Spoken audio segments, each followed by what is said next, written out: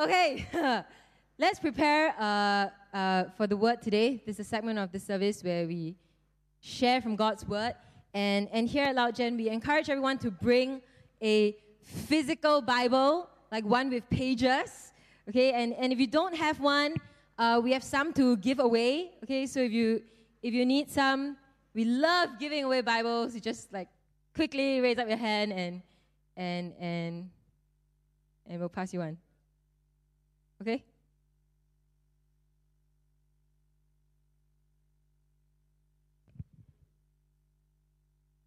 You can send a secret signal as well to the person beside you if you need a Bible. And then, okay. All right.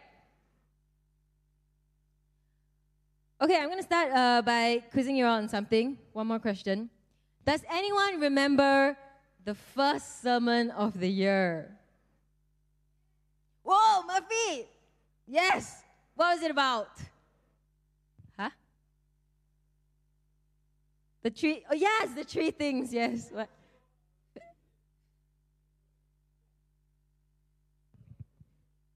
Yeah, very good. Okay. Devote yourself to fellowship, to the word, to prayer, right? We looked at, now at the start of the year, we looked at the last part of Acts chapter 2.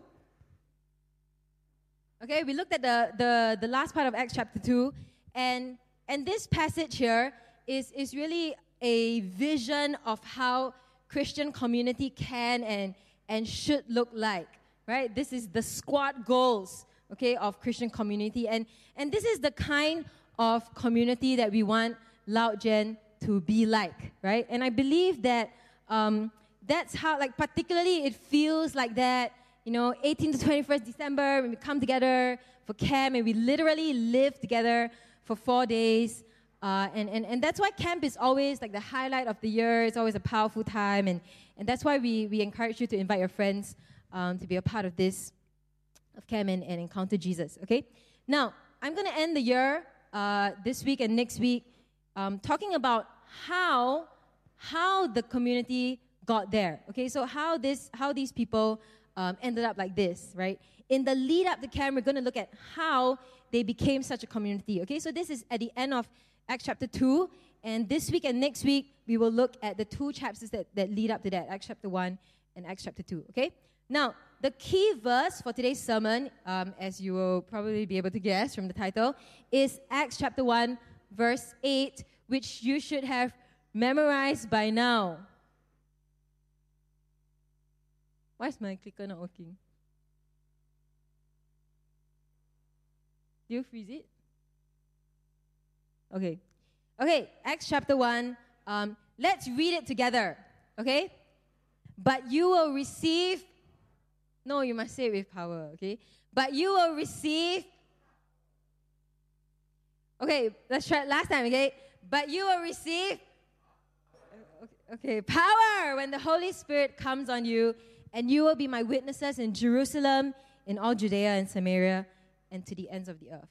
Now, if we look at the end, the last part of the three synoptic gospels, which means Matthew, Mark, and Luke, okay, the three gospels that are very, very similar, they all end with a similar commission, okay? So if you look at the book of Matthew, hey, why always like that?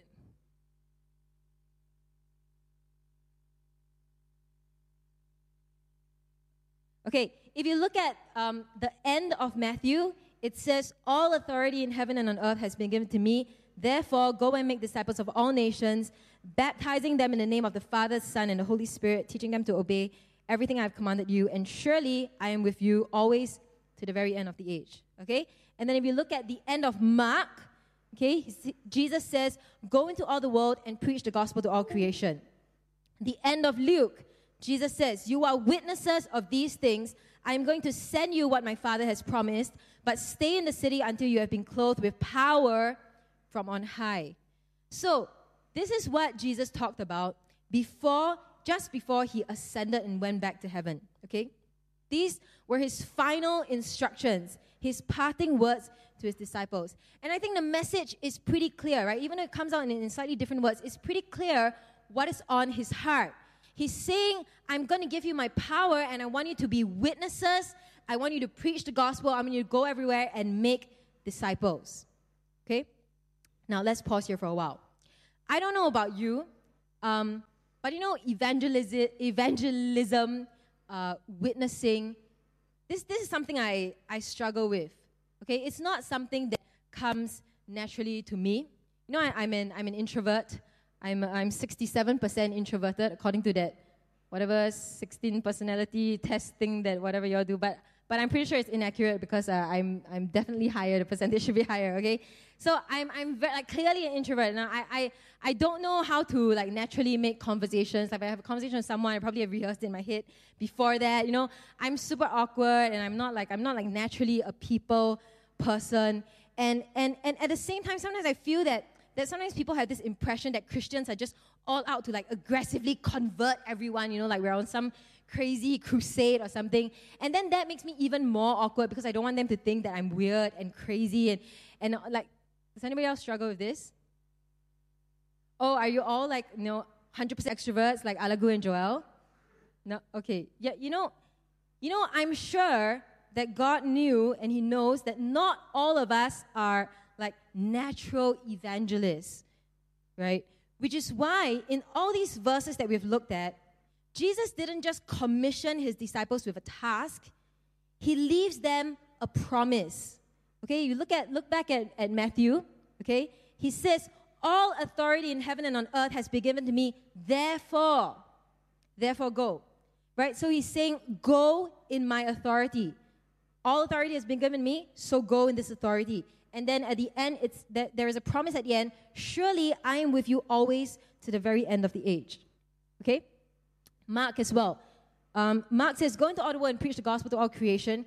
But if you look at the passage, this is Mark 16:15. If you look at verse 17 and 18, it goes on to say, these signs will accompany those who believe. In my name, they will drive out demons. They will speak in new tongues. They pick up snakes with their hands. And when they drink deadly poison, it will not hurt them at all. They will place their hands on sick people and they will get well. So there is a power promise as well, like a special power promise as well. And then in Luke, it says, I'm going to send you what the Father has promised.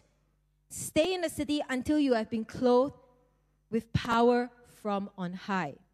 Okay, so today, we're going to take a closer look at what Jesus has instructed to do so that we can follow it, right? We can follow the great commission, the great mission that He gave us as His followers.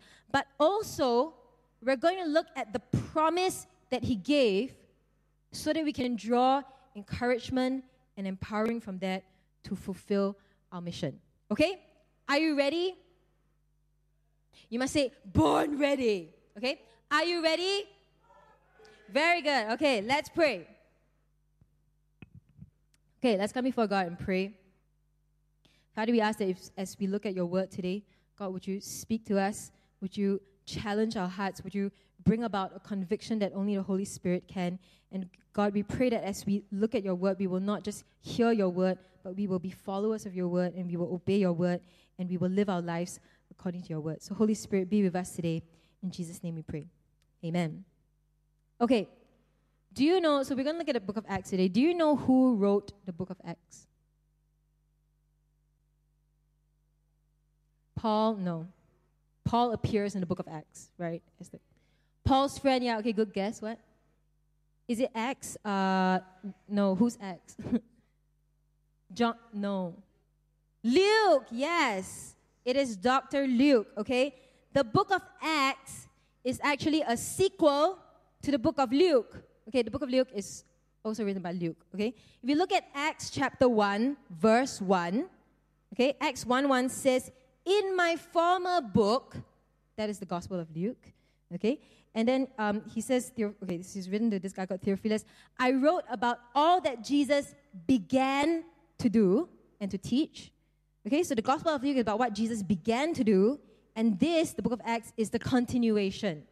Right? It is the part 2, the sequel. Okay, so we're going to look at the Acts passage today, but we're also going to compare it to the Luke passage. Okay, so I'm going to read both passages to you. Okay, so let's start with Acts chapter 1, verse 1 to 11. Okay, so are you there? It's page 810. Okay, Acts chapter 1. In my former book, Theophilus, I wrote about all that Jesus began to do and to teach until the day he was taken up to heaven, after giving instructions through the Holy Spirit to the apostles he had chosen. After his suffering, he showed himself to these men and gave many convincing proofs that he was alive. He appeared to them over a period of 40 days and spoke about the kingdom of God. On one occasion, while he was eating with them, he gave them this command: "Do not leave Jerusalem, but wait for the gift my Father promised, which you have heard me speak about. For John baptized with water, but in a few days you will be baptized with the Holy Spirit." So when they met together, they asked him, "Lord, are you at this time going to restore the kingdom of Israel?" Verse 7, he said to them, "It is not for you to know the times or dates the Father has set by his own authority." Verse 8, "But you will receive power when the Holy Spirit comes on you, and you will be my witnesses in Jerusalem and in all Judea and Samaria and to the ends of the earth." After he had said this, he was taken up before their very eyes, and a cloud hid him from their sight. They were looking intently up into the sky as he was going, when suddenly 2 men dressed in white stood beside them. "Men of Galilee," they asked, "why do you stand here looking into the sky? This same Jesus, who has been taken from you into heaven, will come back in the same way you have seen him go into heaven." Okay, and now we're going to look at Luke. Okay, the book of Luke, chapter 24. Turn a few pages back.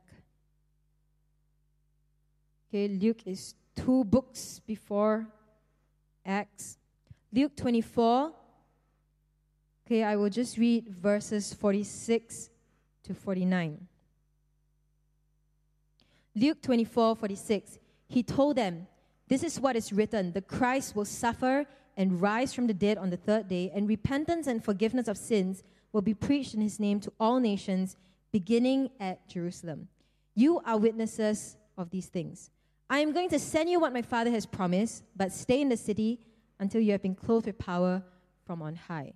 Very similar, right? If you look at the message, okay? So, if you look at these 2 passages, and I've asked Leah to highlight them in the same color, okay? There are 3 parallels if you look at these 2 passages, okay? Firstly, there is a call to be witnesses, right? You see the word witnesses appear in both passages, okay? And then this call to be witnesses extends to the ends of the earth, right? Access to the ends of the earth, Luke says, to all nations, okay? And finally, this commission comes with a promise of power.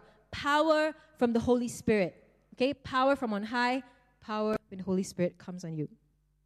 Now, these were Jesus' last words before his ascension. And so these were meant to guide his disciples, and that includes us, in the time between his ascension and his return. Right? At the end of Acts chapter 1, verse 11, the angels say, "Why are you looking up? Jesus is going to come back soon." Right? So between the time where he goes up to heaven and when Jesus comes again, this is what is meant to guide us. Right? So it's very important for us as Christians. This is our mission on earth until Jesus comes again. Okay, so we're going to look at these 3 aspects of Acts chapter 1, 8 in more detail today. Next slide. The first part is this, okay? There is a commission to be his witnesses, right? Now, what is a witness? Do you know what's a witness? I think probably the most familiar context is if you think of like a crime or an accident happens and then the police calls for witnesses, right? So if you saw the accident, let's say you saw the red car hit the blue car, right? The police calls you up, you just say what you saw. I saw the blue car hit the red car, right? That's what a witness does. He reports what he saw, right?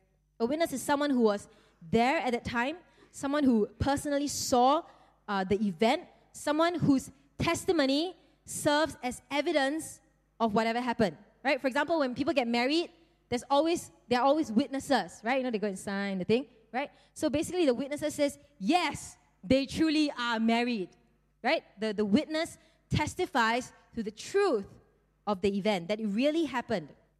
Now, if you think about the situation in Acts chapter 1, what were the disciples specifically eyewitnesses of? What did they witness that is so important? Yes, correct. The resurrection, right? It is the resurrection of Jesus Christ. That Jesus who was crucified and died, right? Everyone saw him die, right? Everyone saw him. He was hanging there on the cross. He died. They took him down and all that, put him in the tomb. That he is actually well and alive. They saw him walking around and eating and all that. That's why verse 3 says, Jesus showed himself to the disciples and gave many convincing proofs that he was alive. Now, they didn't say exactly what these convincing proofs were. Like maybe he smacked some of them on the head, just like, ha, I'm really alive, Or like it says he ate with them, right? So he's eating the food and he's like, look, the food's going down into my body, I'm not a ghost, right? That's actually literally what he says in Luke chapter 24. He says, look at my hands and my feet. Like, it's really me, guys. You can touch me, you can see me. He says, a ghost doesn't have flesh and bones as you see that I have. Okay, so it was it was convincing proofs that Jesus was alive. And the disciples were literally witnesses because they saw him alive and kicking, right? He was dead, but now he's alive. If you look further down the chapter in Acts chapter 1, in the next part, the disciples choose someone to replace Judas, okay, the betrayer.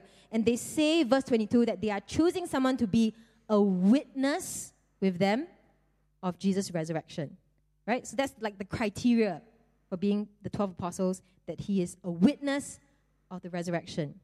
The resurrection of Jesus, that he came back from the dead, is what our entire faith hangs on.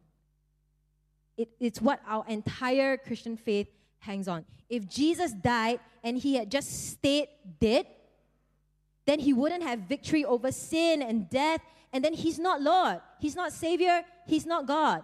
And there's no way we can get eternal life if he did not resurrect. And there's no point being followers of a dead man. Why would we follow a dead man? And so the resurrection of Jesus Christ is what our entire faith hangs on.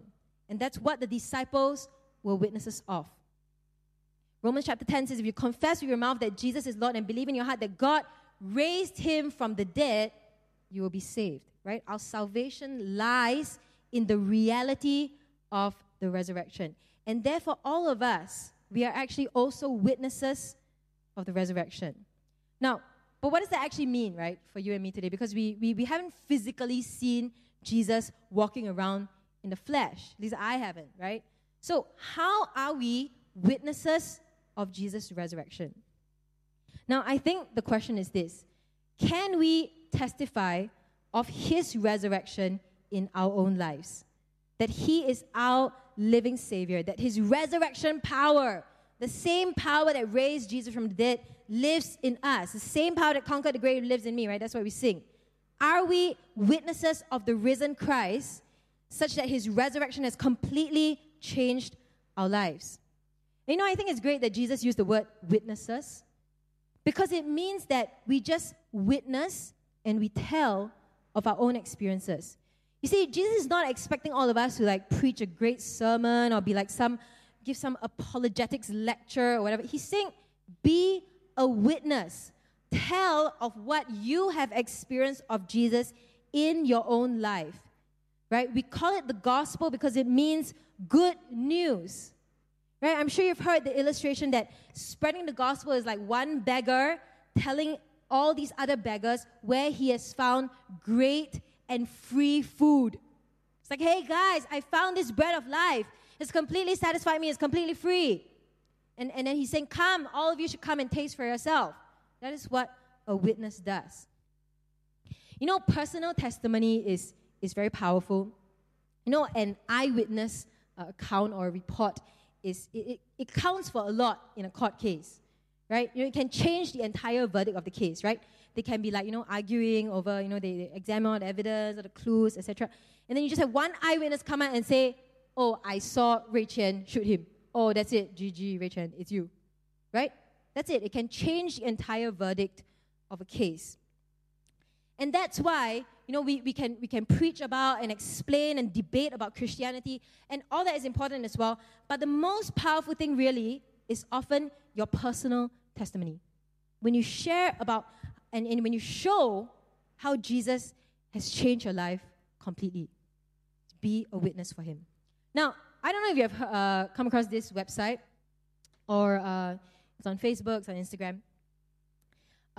This True Love Is website, okay? It has testimonies of people who have struggled with or are still struggling with same-sex attraction, okay, with homosexuality. So they can be gay or lesbian or bisexual. But because they have encountered God, their entire life was changed, okay? And a lot of them say, they still have these desires, but they choose not to act on it, and they choose to obey God and glorify Him and all that. Now, several of these videos have come out, and these videos have attracted a lot of haters, okay? If you go and read the comments, people are like so angry at these videos. You're like, oh, how can you say this, blah, blah, right? And of course, the people who are very angry are people who think that if you have same-sex attraction, you should celebrate it, you should embrace it, you should pursue it, and so they disagree. But I think the reason why people are getting so angry is that these videos are personal testimonies, and personal testimonies are very powerful and it's something that you cannot deny. You see, I can tell you that I don't think people are born gay, or like sex between two men is against God's law and design. I can tell you all these things, and then you can argue back, you can say I'm wrong, and then we can have great debate, etc., etc. But if I say I used to be gay, and then I encountered Jesus, and I realized that all that I want is found in Him alone, and so I decided not to pursue my same-sex desires because it's not holy, it's not pleasing to Him, you can't say, no, that didn't happen to you. Like, no, what do you mean? That's my story. Right? You can't deny that this is what happened to me. You can't deny that this is my experience. It's like if I told you I met aliens. They came to my house, they cooked me a meal, and it was the best meal I've ever eaten. Okay? Now, people can say like, what? Are you trying to preach to me that aliens exist? Like, I don't believe you. Like, it's not possible. Okay, you can say all that, right? And for me, I'll just be like, no, I'm not trying to convert you. I'm just telling you that this is what happened to me. Right? That aliens came and cooked me the best meal of my life. And you can't say, no, what do you mean? It happened to me. And so if I tell my friends, Jesus has changed my life, they can say, oh, you're crazy, or you're stupid, or you're whatever, you're weird. But they can't say, no, that didn't happen. Right? They can't deny something that happened to you. Like, what do you mean? I had a personal encounter and experience with Him. I talk to Him every day. I had no joy, but now I find my joy in Him. Right? I was hopeless, but now I find my hope in Him. I was in a dark and a desperate place, but His love and grace rescued me. I had no purpose in life. I didn't know what my purpose in life is, but now I have found it in Him. And of course, if my life clearly demonstrated all this change, then my testimony would truly be undeniable. And people can't say, no, that didn't happen to you. And so, I think being His witnesses is really less about explaining the 4 spiritual laws or what everything in the Bible means and answering every question about Christianity, even though, there's a place and a time for all that. But being His witness is firstly about living your life in a way that shows the reality of Jesus in your life. Right? Testifying of what God has done in you and for you, and sharing about your personal experience with God. Do you remember when Alagu shared his testimony? That was powerful, right?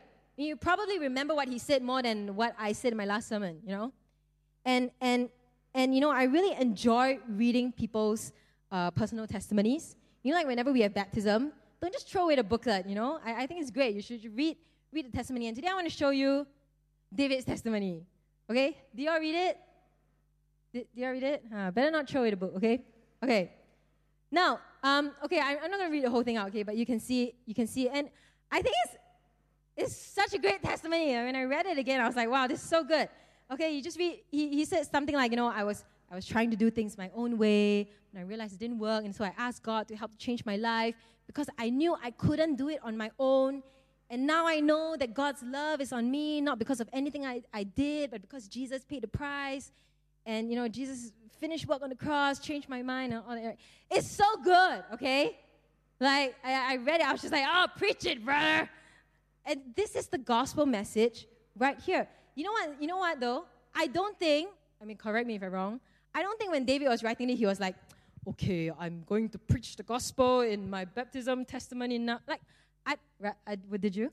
Like, I think he just told his story, right? He was just witnessing, he was just talking about the resurrection power of Jesus in his life. And like, it's so good. Are you encouraged by this? Yeah. I hope this doesn't embarrass David, but I always remember David on the first day of camp last year. And I was like running some game, and I saw David, and he was like in his cap, and he was just like his face, like David's face, right? And then he was wearing his jeans, and then I was just like, oh no, this guy's not having fun, man. I think he hates us, and he's just like, he's clearly not having a good time. But like, oh my goodness, look at him now. He's serving in a camp comp. He's up here telling you like, oh guys, invite your friends. You never know how God will change their lives and all that.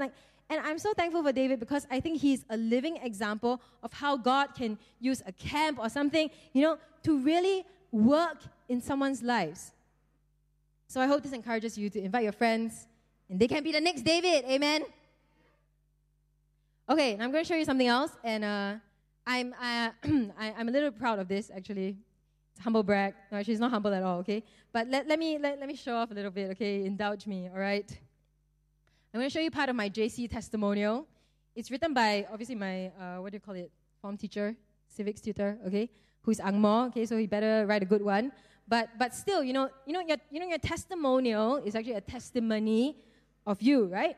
So your teacher is telling whoever is reading it, what they witnessed of you when you were in school, okay? This is my testimonial. And by the way, my tutor is not Christian, okay? He's not the religious sort at all. Like, in fact, he's more the sort that will, like, make fun of and laugh at Christians, okay? But he wrote this about me. Her classmates have commented on the depth of her Christianity. Perhaps it is that which enables her to face the challenges of the day so well. She's the head of a religious focus group. Some church thing, okay, I must have written that down. And is credited by a number of her peers with providing them with spiritual guidance during trying times. Lest religious conviction be mistaken for religious zeal, or worse, another student of mine who is decidedly atheist remarked that Joanne never made her feel like an infidel and always treated her as a friend despite some fundamental religious differences. Now, I'm actually quite proud that my faith was an obvious enough part of me to make it into my JC testimonial. And when I was in school, I guess I was part of like some prayer group or something, but I don't really remember like doing like any big Christian-y stuff, or like I don't remember providing my friends with spiritual guidance or whatever. And I'm an introvert, okay? I don't go around like preaching the gospel or I'm not the kind, right? And plus, I definitely did my fair share of ungodly, unchristian things in JC, okay? But I guess somehow, by the grace of God, there was enough of Jesus that was obvious in my life to my friends and to my teachers. And they witnessed something about God in my life, and it made it to the testimonial somehow, okay? And I'm showing you this, number one, to show off. No, I'm just kidding. My point is this, okay? That you don't need to be some eloquent debater or apologist or some Bible scholar to be his witness. It's great if you are all that, okay? Come and help me write my essay, okay? But the call is firstly to be a witness, to just tell of what you have experienced personally and live it out in your life. And that will serve as evidence of the reality of Jesus, that he's alive and he's real, he's Savior, he's King, he has changed my life completely. I was a horrible person, but now I'm slightly less horrible. He's pulled me out of the pit, out of the darkness. He saved a wretch like me. That's what we're called to do, to be his witness. Not to be some great apologist or whatever, but to just be his witness in our everyday lives. So that's the first part of the call. We're called to be his witness, okay? The second part is this. There is a call to witness to the ends of the earth, right? To all nations, okay? And if you look at both passages, they say that it starts in Jerusalem, which is where the disciples were at that moment, okay? And so I think the point is that beginning from where you are, there is meant to be a spiral or like a ripple effect such that the gospel spreads and spreads and spreads everywhere to the ends of the earth. And it's a global mission. You know, the disciples didn't have such a big view. They had a much narrower and short-term view. Okay, look at Acts chapter 1, verse 3. Okay, 1 verse 3 says, Jesus was talking to them about the kingdom of God, right? But then look at what they asked in verse 6. They say, Lord, are you going to at this time restore the kingdom to Israel? Okay, so Jesus was talking about kingdom of God, but they were only interested in the kingdom of Israel because they were just thinking about their country's own political situation. They were thinking about freedom from the Romans. You know, they were looking for some political Messiah. But Jesus says, I want you to be my witnesses to the ends of the earth, to all nations. And that's what the Great Commission in Matthew says too. Go and make disciples of all nations. You see, Jesus didn't come to Jerusalem just to be a political hero.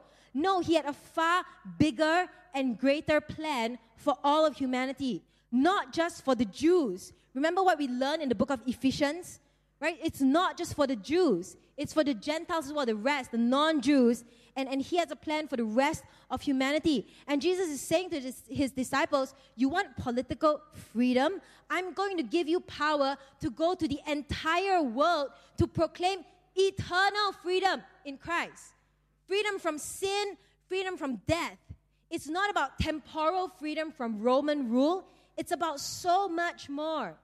And if you fast forward, think about Christianity today with churches all over the world. The disciples had no idea that this would be the case 2,000 years later, starting from what they did at that point. And so I want us to remember that even as we gear up the camp and we say, yeah, invite your friends and all that, yes, please do that. But remember also that camp is not the end goal, right? The evangelistic events or getting friends to come to church or whatever, that's not the end goal. It's about so much more. It's about making disciples of all nations, being his witnesses to the ends of the earth. That's our big mission as a church, the Church of God. And that's why we send missionaries overseas, right? Our church is big on missions. You know, some of you just went on a trip last week. Because that's what God calls us, his church, to do. We are called to win the world for Jesus. And that's why we gather for, you know, these national things like Praise Singapore, or next year there's going to be a huge national rally, right? Celebration of Hope. Because we want to win Singapore for Jesus, right? In the same way that we want to win like Hwa Chong for Jesus. We want to win SJI for Jesus. SJI people. Okay, very good, very good. Take notes, okay. Right? You see, the end goal is that one day, from every nation, tribe, people, and language, every knee will bow and every tongue confess that Jesus Christ is Lord to the glory of God the Father. It's about so much more than just a camp. Now, some of you may be thinking, what lah, this vision's so big, you know, I don't feel anything for like overseas missions. Well, firstly, I think you should ask God to open our eyes to see beyond our own life and desire to see Him receive all the glory and worship He deserves. But also, I'm not saying that all of us have to go and be a missionary and go to like the furthest country possible. I think what this means for us is that in our everyday lives, wherever we are, to everyone we meet at all times, we are called to be His witnesses. It's about so much more than just inviting someone to camp. You know, it's about being His witnesses wherever He has placed us, in our school, in our class, in our CCA, our army, our PW group, whatever, in the coffee shop that we always go to or whatever, with our own relatives, in our homes. It's probably the hardest, to be a witness in our own family, our own homes, right? That's a place where we take off our mask and let our inner beast out. Yes? Is it just me? I mean, I find it very challenging to witness to my in-laws, right? My family, even though I see them every week. But we are called to be His witnesses wherever we are placed. Wherever we are placed. And so that is we are called to be His witnesses. We're called to be His witnesses to the ends of the earth, to all nations, wherever we are placed. And finally, we are not just called, we are given power of the Holy Spirit. You see, Jesus doesn't just set out a mission for us and then leave us to do it on our own, right? When God calls you to do something, He will equip you as well to do it. And we see this throughout Scripture. We see this in the call of Moses, in the call of Paul, etc., you know. And in Acts chapter 1, verse 4, he says, wait for the gift my Father promised, right? In the Luke passage, same thing. Jesus says, I'm going to send you what my Father has promised. And what is this promised gift? It is power from on high. You will receive power when the Holy Spirit comes on you. Now, I want to talk a little bit about what this baptism of the Holy Spirit means. Okay, Acts 1, verse 5, Jesus said, for John baptized with water, but in a few days you will be baptized with the Holy Spirit. Okay, so this John that he's talking about, do you know which John it is? He's the one who baptized, John the Baptist, okay? So John the Baptist, he went around baptizing people as a sign of repentance, right? And this water baptism is the same thing that we do downstairs at the pool every 3 months, right? It's an outward expression of the inside decision you have made to become a Christian. And the word baptism, it actually means to plunge, right? So we plunge you into the pool, and that symbolizes the death of your old self, right? You're buried, like you're dead. And then you come out of the water like you are born again, right? You are a new creation. Old is gone and new has come, right? And so this is what John did. He baptized with water, and he went around. He did it so much that he was called John the Baptist, John the Plunger. Okay, now if you turn to Luke chapter 3, verse 16, though, you will see that John the Baptist, he also spoke of a different kind of baptism that is to come. Okay, he says that, I baptize you with water, but one who is more powerful than I will come, the straps of whose sandals I'm not worthy to untie. And this is Jesus, obviously. Jesus will baptize you with the Holy Spirit and fire. So he says there's going to be a different baptism. It's going to be a baptism of the Holy Spirit. It's going to be a baptism of fire. So what does that mean? Doesn't mean we will all get plunged into flames. Okay, come next week and find out. Oh, I guess you can just read Acts chapter 2. Okay. Now, when we become Christians, the Holy Spirit dwells in us, right? We have the Holy Spirit in us. But when Jesus talks about the baptism of the Holy Spirit here, he's talking about a special filling of the Holy Spirit. Okay? Now, at this point, when he says wait for the gift, right? Before, Acts chapter 2 and all that, right? At this point, the disciples are obviously already believers. Right? So this gift that Jesus asked them to wait for, this baptism of fire, Holy Spirit and all that, it's not a matter of salvation. Right? They are already believers. They are disciples of Christ, right? And in Acts chapter 2, okay, we see this gift being given to the disciples. There's a baptism, the pouring out and all that.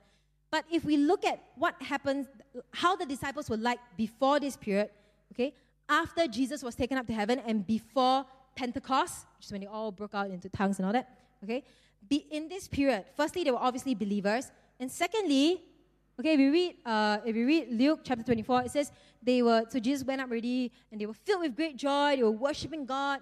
They were constantly in the temple, right? Acts chapter 1, verse 14 says they were all joined together constantly in prayer. Now, my point is this. What I'm trying to say is, at this point, before the baptism of the Holy Spirit, the disciples weren't like weak, powerless Christians. They were not like half-hearted disciples, backslided or whatever. They need some reviving from their spiritual deadness or whatever. No, they were doing great as believers, right? They were seeking God. They were walking with God. They were living with God. They were living for God, right? And all this is evidence that God was already at work in their lives. This is before the baptism of the Holy Spirit. And yet, there must be more. Right? No, what's the other song? There must be more than this. Right? They were already living for God. Okay? We already have the Holy Spirit in us when we become Christians. And yet, when Jesus gives us this great mission, this great commission to be His witnesses to the ends of the earth, He also gives us a special power for it. A special power for it. It is a baptism of the Holy Spirit. And the word, I told you, the word baptism means to plunge, right? And that's why, we dunk you into the water when we baptize you. And so it means to plunge to immerse. And so it means that we need to be immersed and plunged and baptized in the Holy Spirit for this special power. And that's why, we sing things like, fall afresh on me, Holy Spirit, or like, pour out your Spirit on me, this kind of things, right? Acts chapter 1 says, you will receive power when the Holy Spirit comes on you. It is a special filling of the Holy Spirit for power.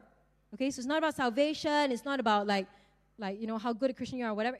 It's for power. And what will help you be an effective witness for Jesus is this. God says, I'm going to give you like a boost. Is that what you call it when you play those games? You get a boost, right? You get power from on high, a special power. In Acts chapter 1, verse 8 says, the Holy Spirit will come upon you. And I'm going to show you some examples of what can happen when the Holy Spirit comes upon a person, okay? We see the Spirit's special power even in the Old Testament, okay? There would be, the Old Testament say there'll be a filling of the Holy Spirit, and then it would enable someone to do something special, something amazing for God. Okay, for example, Exodus 31, there's this guy called Bezalel. Okay, and Bezalel, God says, I filled him with the Spirit, and then he produces all these like amazing art, okay, crafts. This was like art for the Ark of the Covenant, the tent of meeting, the altars, and all that. It is divinely inspired art, right? That's what happened. There's a special filling of the Holy Spirit, and he produces all these cool, great things, right? Judges chapter 6, right? The Spirit of God came upon Gideon, right? And then Gideon led God's people in battle, and he was victorious and all that. Remember at the start, when we first see Gideon, he's like this wimpy guy hiding away, right? But the Spirit of God comes upon him, and he becomes this warrior, okay? 1 Samuel, Saul, Spirit of God comes powerfully upon Saul, and then suddenly he joins in the prophesying with the prophets, and clearly there was a tangible difference because the people who saw him said, hey, what happened to this guy? Right? Has he become... It's like, clearly it was a tangible difference that people could observe. Okay? 1 Samuel chapter 16, Samuel anointed David, and from that day the Spirit of the Lord came upon David. Right? And of course, the next chapter, do you know what happened? David killed Goliath, right? That great story about little boys slaying a giant. And so you see, even in the Old Testament, the Spirit would come upon people and give them a special power. It's like a special boost to do something great for God. And so when the Holy Spirit comes upon someone, it's an extraordinary time of empowerment. Now, if you read the entire book of Acts, you will see this special power at work constantly. Okay? After the outpouring of the Holy Spirit in Acts chapter 2, we see that the disciples are empowered to do amazing things for God. It's like they go nuts, They go around and compare what the disciples did, how the disciples were like in the 4 Gospels, and you compare them to how they were like in the book of Acts. It's like it's night and day. It's an amazing. It's like they evolved from Charmander to immediately to like Charizard. Right? There's someone in the middle, right? Right? Like they skip a stage and they like immediately evolve to like super boost or something, right? In the 4 Gospels, they're like this, like quite noobs, like losers. And then suddenly in Acts, filled with power, going around doing everything. The book of Acts, sometimes it's called the Acts of the Apostles, right? But I think more accurately, it should be called the Acts of the Holy Spirit. Because the book of Acts describes all these miracles and wonders and amazing things that happen when the disciples are filled with the Holy Spirit. And you will continually see this phrase when you read the book of Acts. Like, so-and-so, filled with the Spirit, did this, and that amazing thing. They are able to perform like miracles, healings. The Spirit fills them, and they know exactly how to answer the religious leaders and authorities. And they have this supernatural surge of courage and boldness and power. And they do amazing things for God. And they were not like that at all if you read the 4 Gospels. And so what exactly can happen when the Holy Spirit comes upon us? I want to highlight 2 things in particular that we see in the book of Acts. Okay, when we are filled with the Spirit, when the Spirit comes upon us with power, this is what can happen. First is this: we become supernaturally bold. It's what our camp theme is about. If you remember 2 weeks ago, Pastor Hun Sheng was here and he spoke on Acts chapter 4, right? If you can flip there, Acts chapter 4, okay? Remember, Peter and John, they were brought before the religious leaders for questioning, okay? Acts 4 verse 8 tells us that Peter was filled with the Holy Spirit and he began preaching to the religious leaders. Can you imagine? He's this noob, right, who deserted Jesus and all that. But here at this point, he begins preaching to the religious leaders and he tells them, like, you crucified Jesus Christ, but salvation is found in no other name. And all the religious leaders, they were stunned. They were astonished that these unschooled, ordinary idiotai, remember? These idiotai could speak like that. And the religious leaders could do nothing because everyone could see there's the crippled beggar there, right? He was healed. There's a physical witness. Everyone could see that the disciples had done an outstanding miracles. So they had no choice but to let them off with a warning, right? With some threats. And really, they could do nothing else because everyone had witnessed and was praising God for this miraculous healing. But at the same time, Peter and John knew that the religious leaders were going to keep coming after them, right? And so if you continue reading Acts chapter 4, they went back to their fellow believers and they had a prayer meeting. Okay? When there's opposition, when there's uncertainty, we gather with fellow believers and we pray. But look at what they prayed for. See, they didn't pray that, they would like, oh, okay, enough, God, right? Stop it already, okay? They prayed, verse 29, now, Lord, consider their threats and enable your servants to speak your word with great boldness. They prayed for more courage. They didn't ask for an easier time. They asked for boldness to carry on being his witnesses, to carry on sharing the gospel despite the opposition. And then look at what happened. Verse 31, after they prayed, the place where they were meeting was shaken. The place was shook. Right? And they were all filled with the Holy Spirit. And then what happened? They spoke the word of God boldly. Okay, so there was opposition. Instead they prayed and asked for boldness, asked for more boldness. Holy Spirit came upon them, filled them. They spoke the word of God boldly. And now, our camp theme is bold. And maybe some of us don't feel very bold or don't feel very courageous. Talk to our friends about God or ask them to come to church, come to camp, whatever, to share the gospel. I completely feel you. Okay? I feel like that all the time. But let's do as the disciples did and pray and ask God to enable us, to fill us with the Holy Spirit so that we can speak His word with great boldness. That's what can happen when that special empowering of the Holy Spirit comes upon us. We are supernaturally bold to share His word. Now, another thing that can happen when we are filled with the Holy Spirit is that I think if you read the book of Acts, there is a special effectiveness in evangelism. And actually I believe the whole book of Acts is about this. We just read how the disciples, they go around, they are witnessing, they are preaching, and people just keep coming to know God. People just believe, right? This is how the church grew and grew.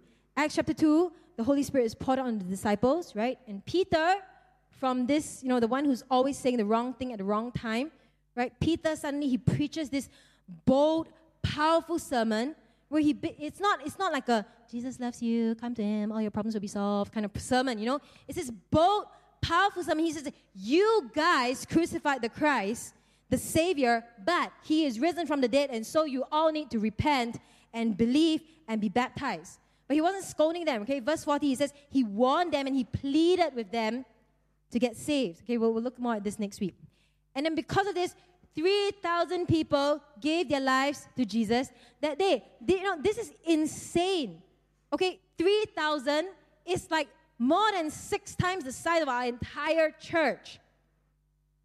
This was surely and clearly a supernatural, extraordinary, special empowerment. It was not because Peter was a great preacher. I mean, we've seen him in the Gospels, right? It was not because Peter had studied in like the best Bible school or whatever, or he came up with some super engaging and funny and smart sermon or illustrations or whatever. It was simply the power of the Holy Spirit. There is no other way 3,000 people would turn to Jesus just like that.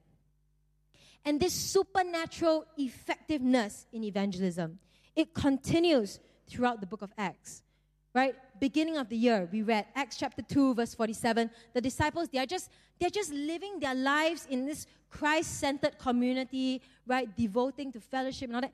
And like, the Lord added daily to their number those who were being saved. Okay, Acts chapter 4, Peter and John, they're just preaching in the temple, they get arrested, they get put in jail. But Acts 4:4 tells us, many who heard their message believed, and the number of men grew to about 5,000. It's not like some secret strategy or like, some special thing that they did. It was just that the Holy Spirit was at work.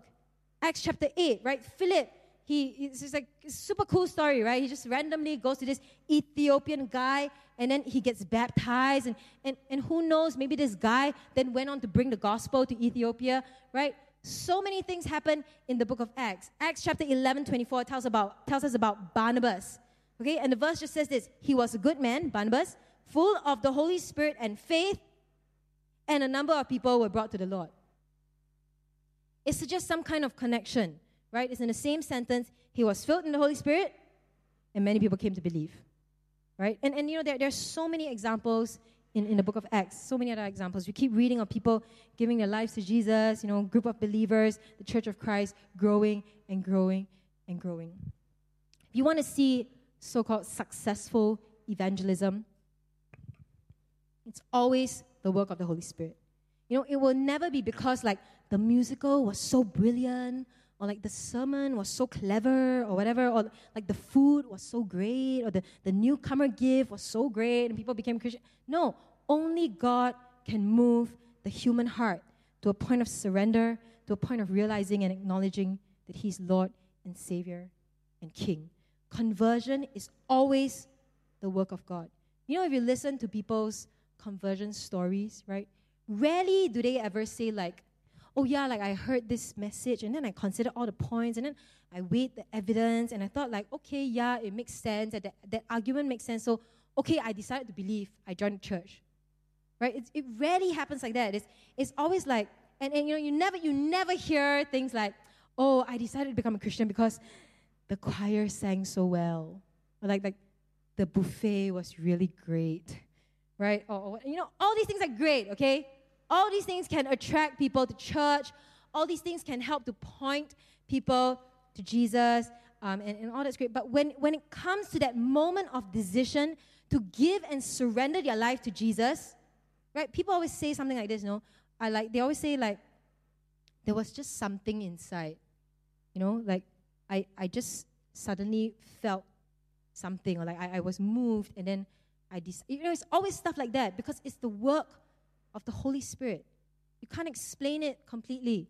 It's not an intellectual agreement, or like I like an emotional kind of hype or whatever. It's always the work of the Holy Spirit. And we need a special power to be His witnesses. We cannot do evangelism.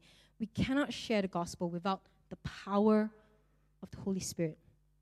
And that is why Acts 1:8 says, you will receive power when the Holy Spirit comes on you, and you will be my witnesses.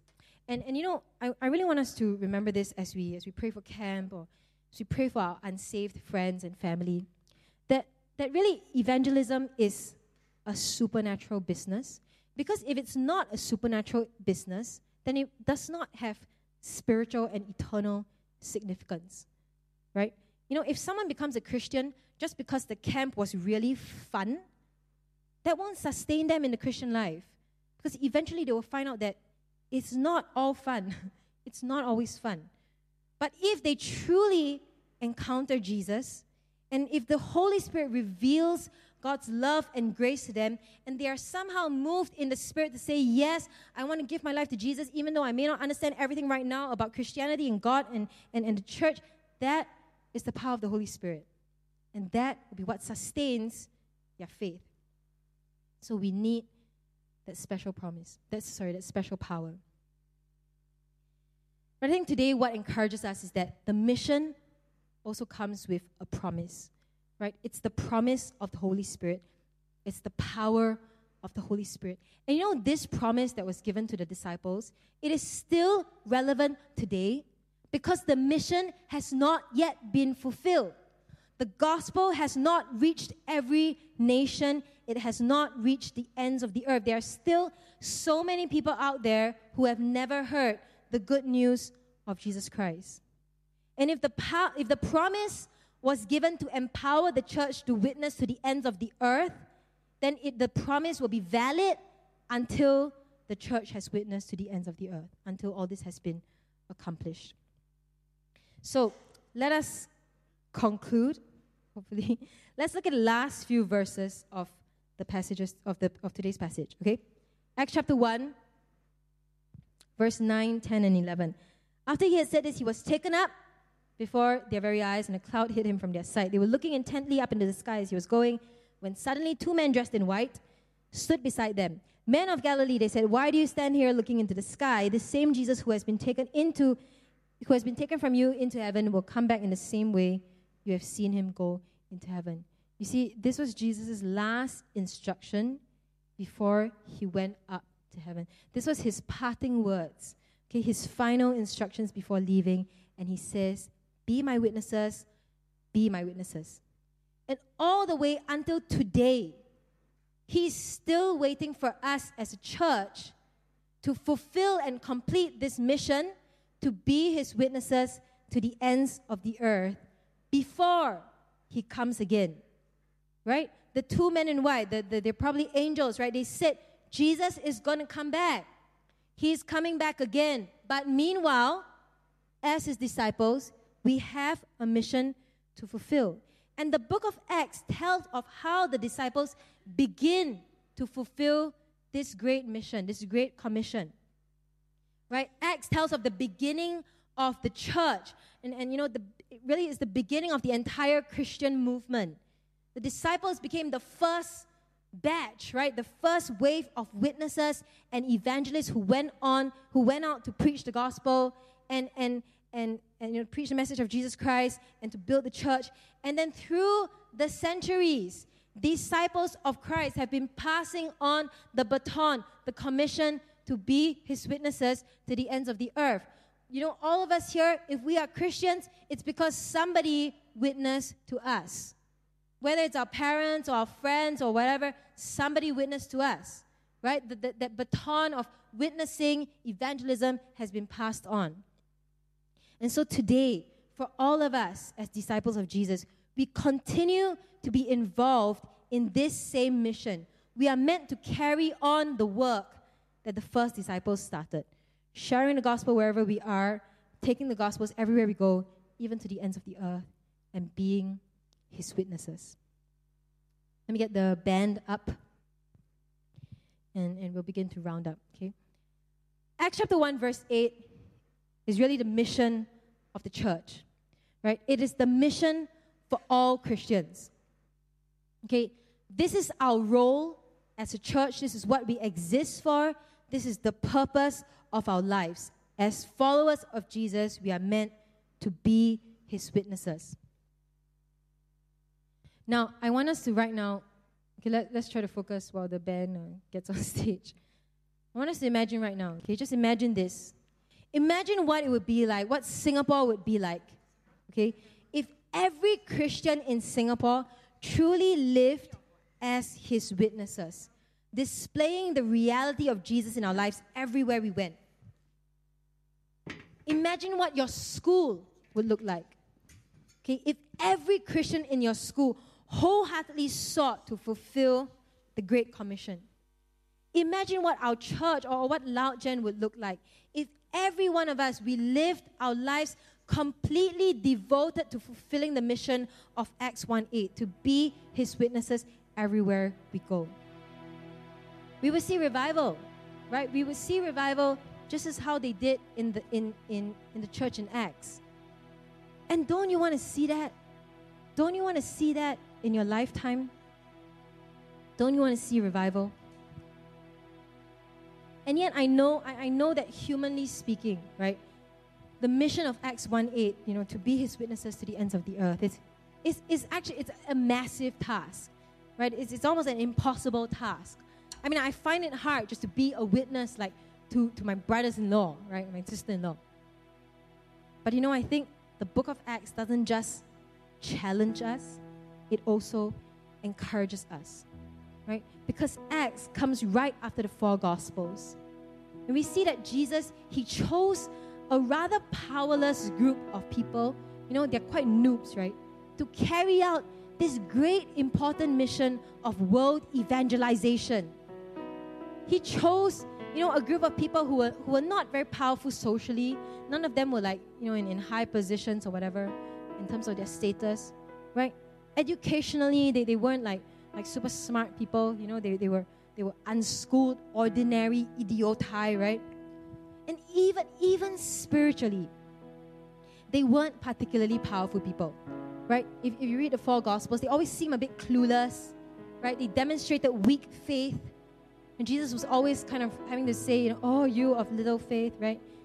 Their track record of obedience and commitment was nothing to shout about. They fell asleep at Jesus' lowest point, right? When Jesus needed them most, when he was arrested, they ran away. And yet this group was chosen to fulfill the great mission of spreading the message of Jesus to the ends of the earth. You see, for these men, these powerless men, to change the course of human history, and that's what they did. They needed something supernatural and extraordinary to happen to them. They needed a special power. They needed this power from on high. If you remember what Pastor Hun Chung shared when he was here, he said that God didn't give the disciples a specific plan or strategy to be his witnesses to reach the world. No, he gave them a person. The person of the Holy Spirit. The power of the Holy Spirit. And the question I want to ask you today is, do you want this power? Because there is no other way you can be his witness. And how do we get his power? It's very simple. We just ask God for it. It's his promise that he attached to his mission. And so we just ask him, God, fill me with the power of the Holy Spirit. Baptize me with the Holy Spirit. Immerse me, plunge me in the Holy Spirit. If that's what you want in a moment, I can pray for you as well.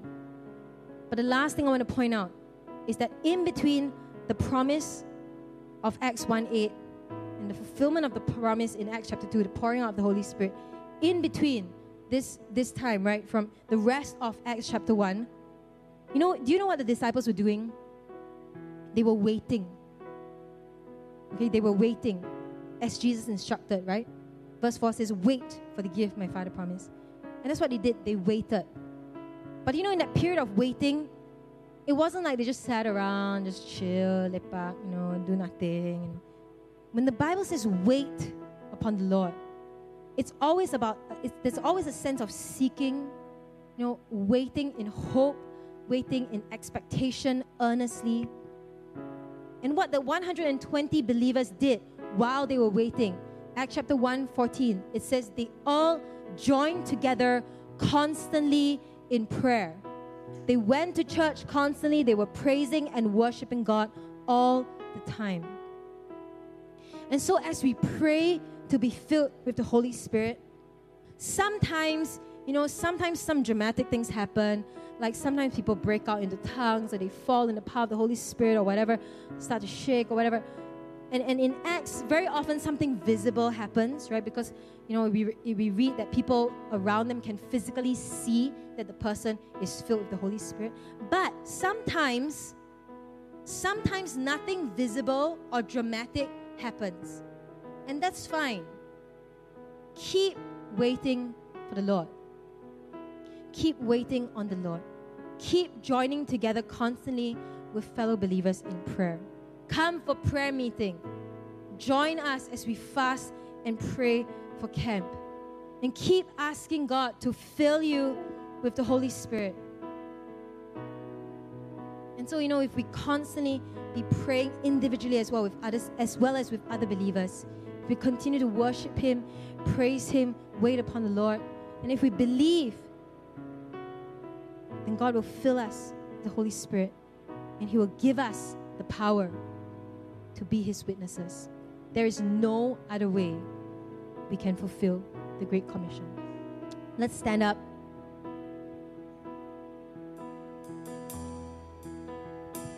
As we close the service today, we're just going to spend some time worshiping. But I also want to give an opportunity, if there's any of you that says, yes, I want to be filled with the Holy Spirit. I want the Holy Spirit to come upon me in power so that I can be His witness. Because in your heart, there is a cry that says, God, there must be more than this. There must be more. Then if you come up to the front, I'll just pray for you. It's not some magical thing, it's not some like strange, weird thing that's going to happen. We're just asking God to fill us the power of the Holy Spirit so that we have the power and empowering to be His witnesses. So I'm going to leave the front open. If anyone wants to be prayed for, come up. In the meantime, let's worship Him.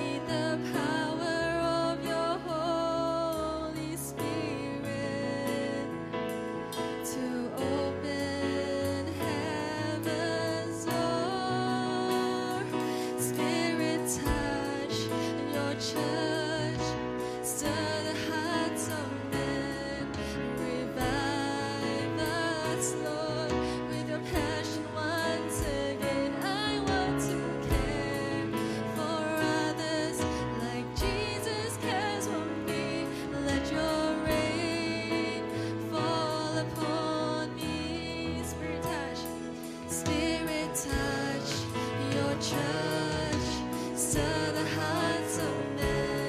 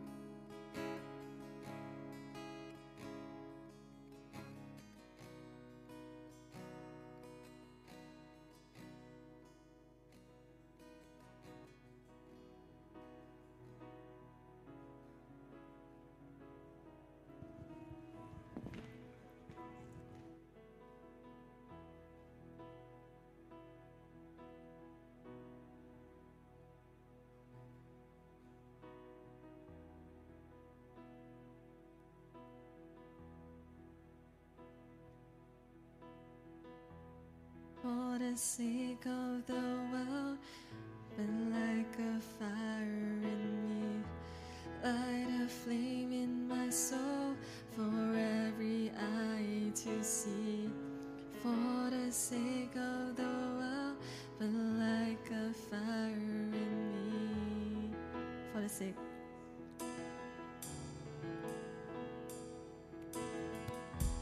For the sake of the world, but like a fire in me, light a flame in my soul for every eye to see. For the sake of the world, but like a fire in me. For the sake. For the sake of the world, but like a fire in me, light a flame in my soul for every eye to see. For the sake of the world, but like a fire in me.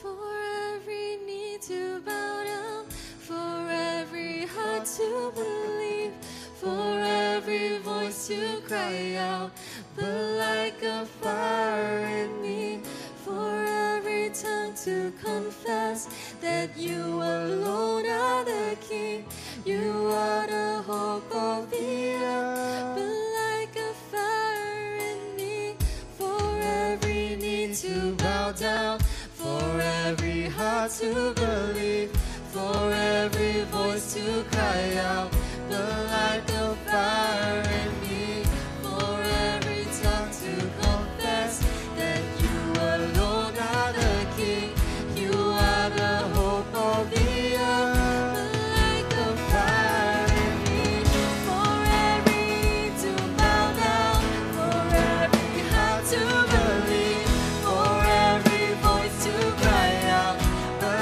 like a fire in me, for every tongue to confess that you alone are the King, you are the hope of the earth, but like a fire in me, for every knee to bow down, for every heart to believe, for every voice to cry out, but like a fire in me, for every tongue to confess that you alone are the King, you are the hope of the earth.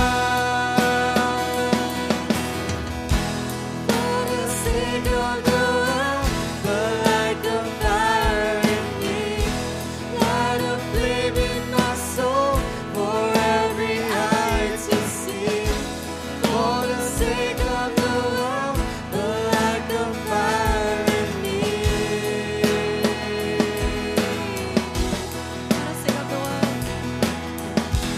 For the sake of the world, but like a fire in me, light a flame in my soul for every eye to see. For the sake of the world, but like a fire in me.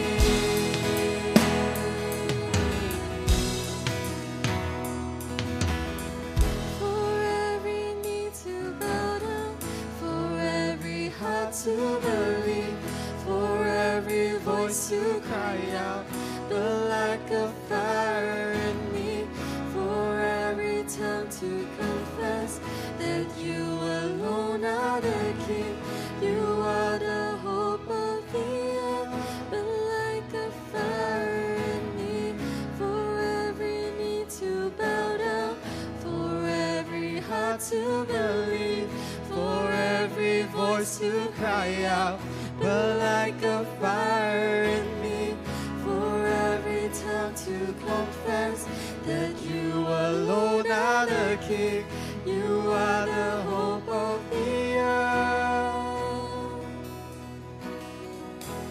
For the sake of the world, but like a fire in me, light a flame in my soul for every eye to see. For the sake of the world, but like a fire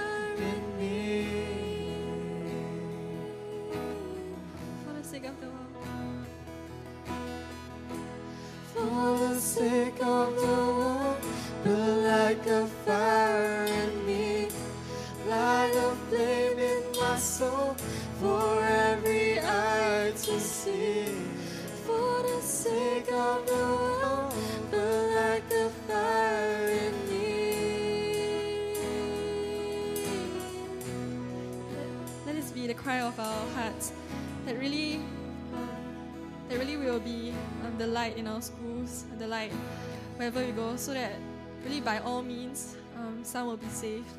And that really our desire is to see those around us, our families, our friends, get saved, that they too will know the Jesus that we have in our lives.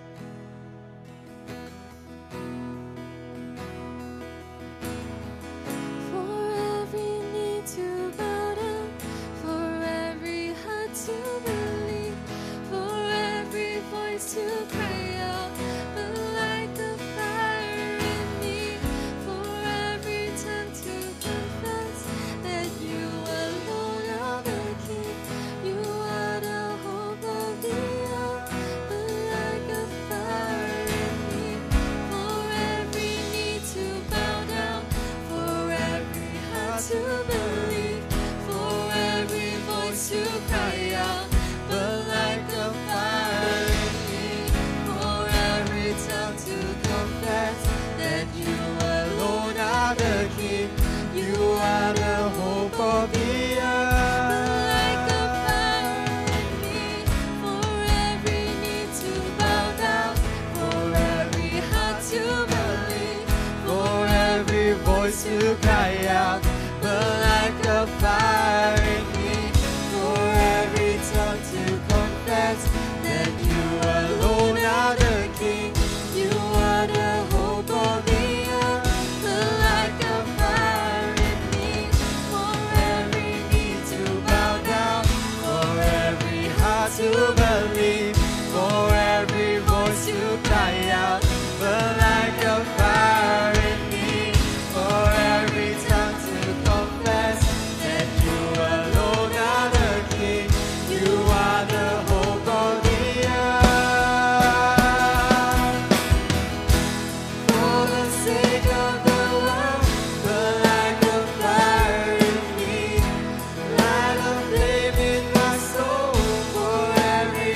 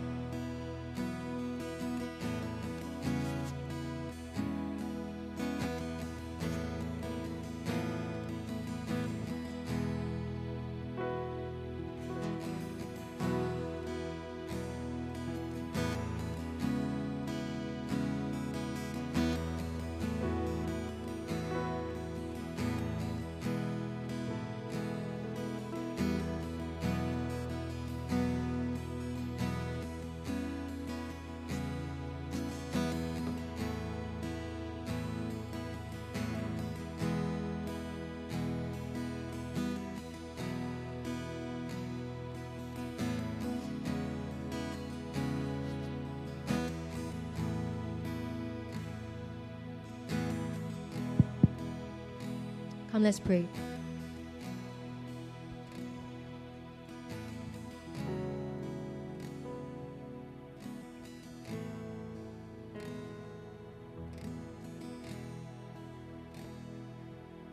God, we thank you that you do not give us a mission without the power to accomplish it. And so, God, I pray for everyone in this room who feels that it is hard to be your witness, that it is almost an impossible task to spread the message of Jesus to the ends of the earth. God, would you give us the power of your Holy Spirit? Empower us, God, to be your witness. Empower us to live our lives for you. And empower us to walk as ambassadors of Jesus Christ. We thank you, Jesus, that you have paid the price. We thank you for the finished work on the cross. And we cling to that. We cling to the power of the Holy Spirit. And we give you thanks. We give you glory. We praise you. So, Father, we want to commit ourselves to you and ask that really you will help us to live as your witnesses wherever we are, God, in our homes, especially in our families, in our schools, our army camps, wherever you've placed us. And God, it's hard on our own. We have no strength to do so. There's no way we can be witnesses on our own. But God, would you empower us and would you equip us? So we thank you. We thank you for Jesus Christ. We thank you for the Holy Spirit. And we ask all these things in your name. Amen. We're going to just leave the area here open if anyone wants to pray. The musicians can stay on stage for a little while.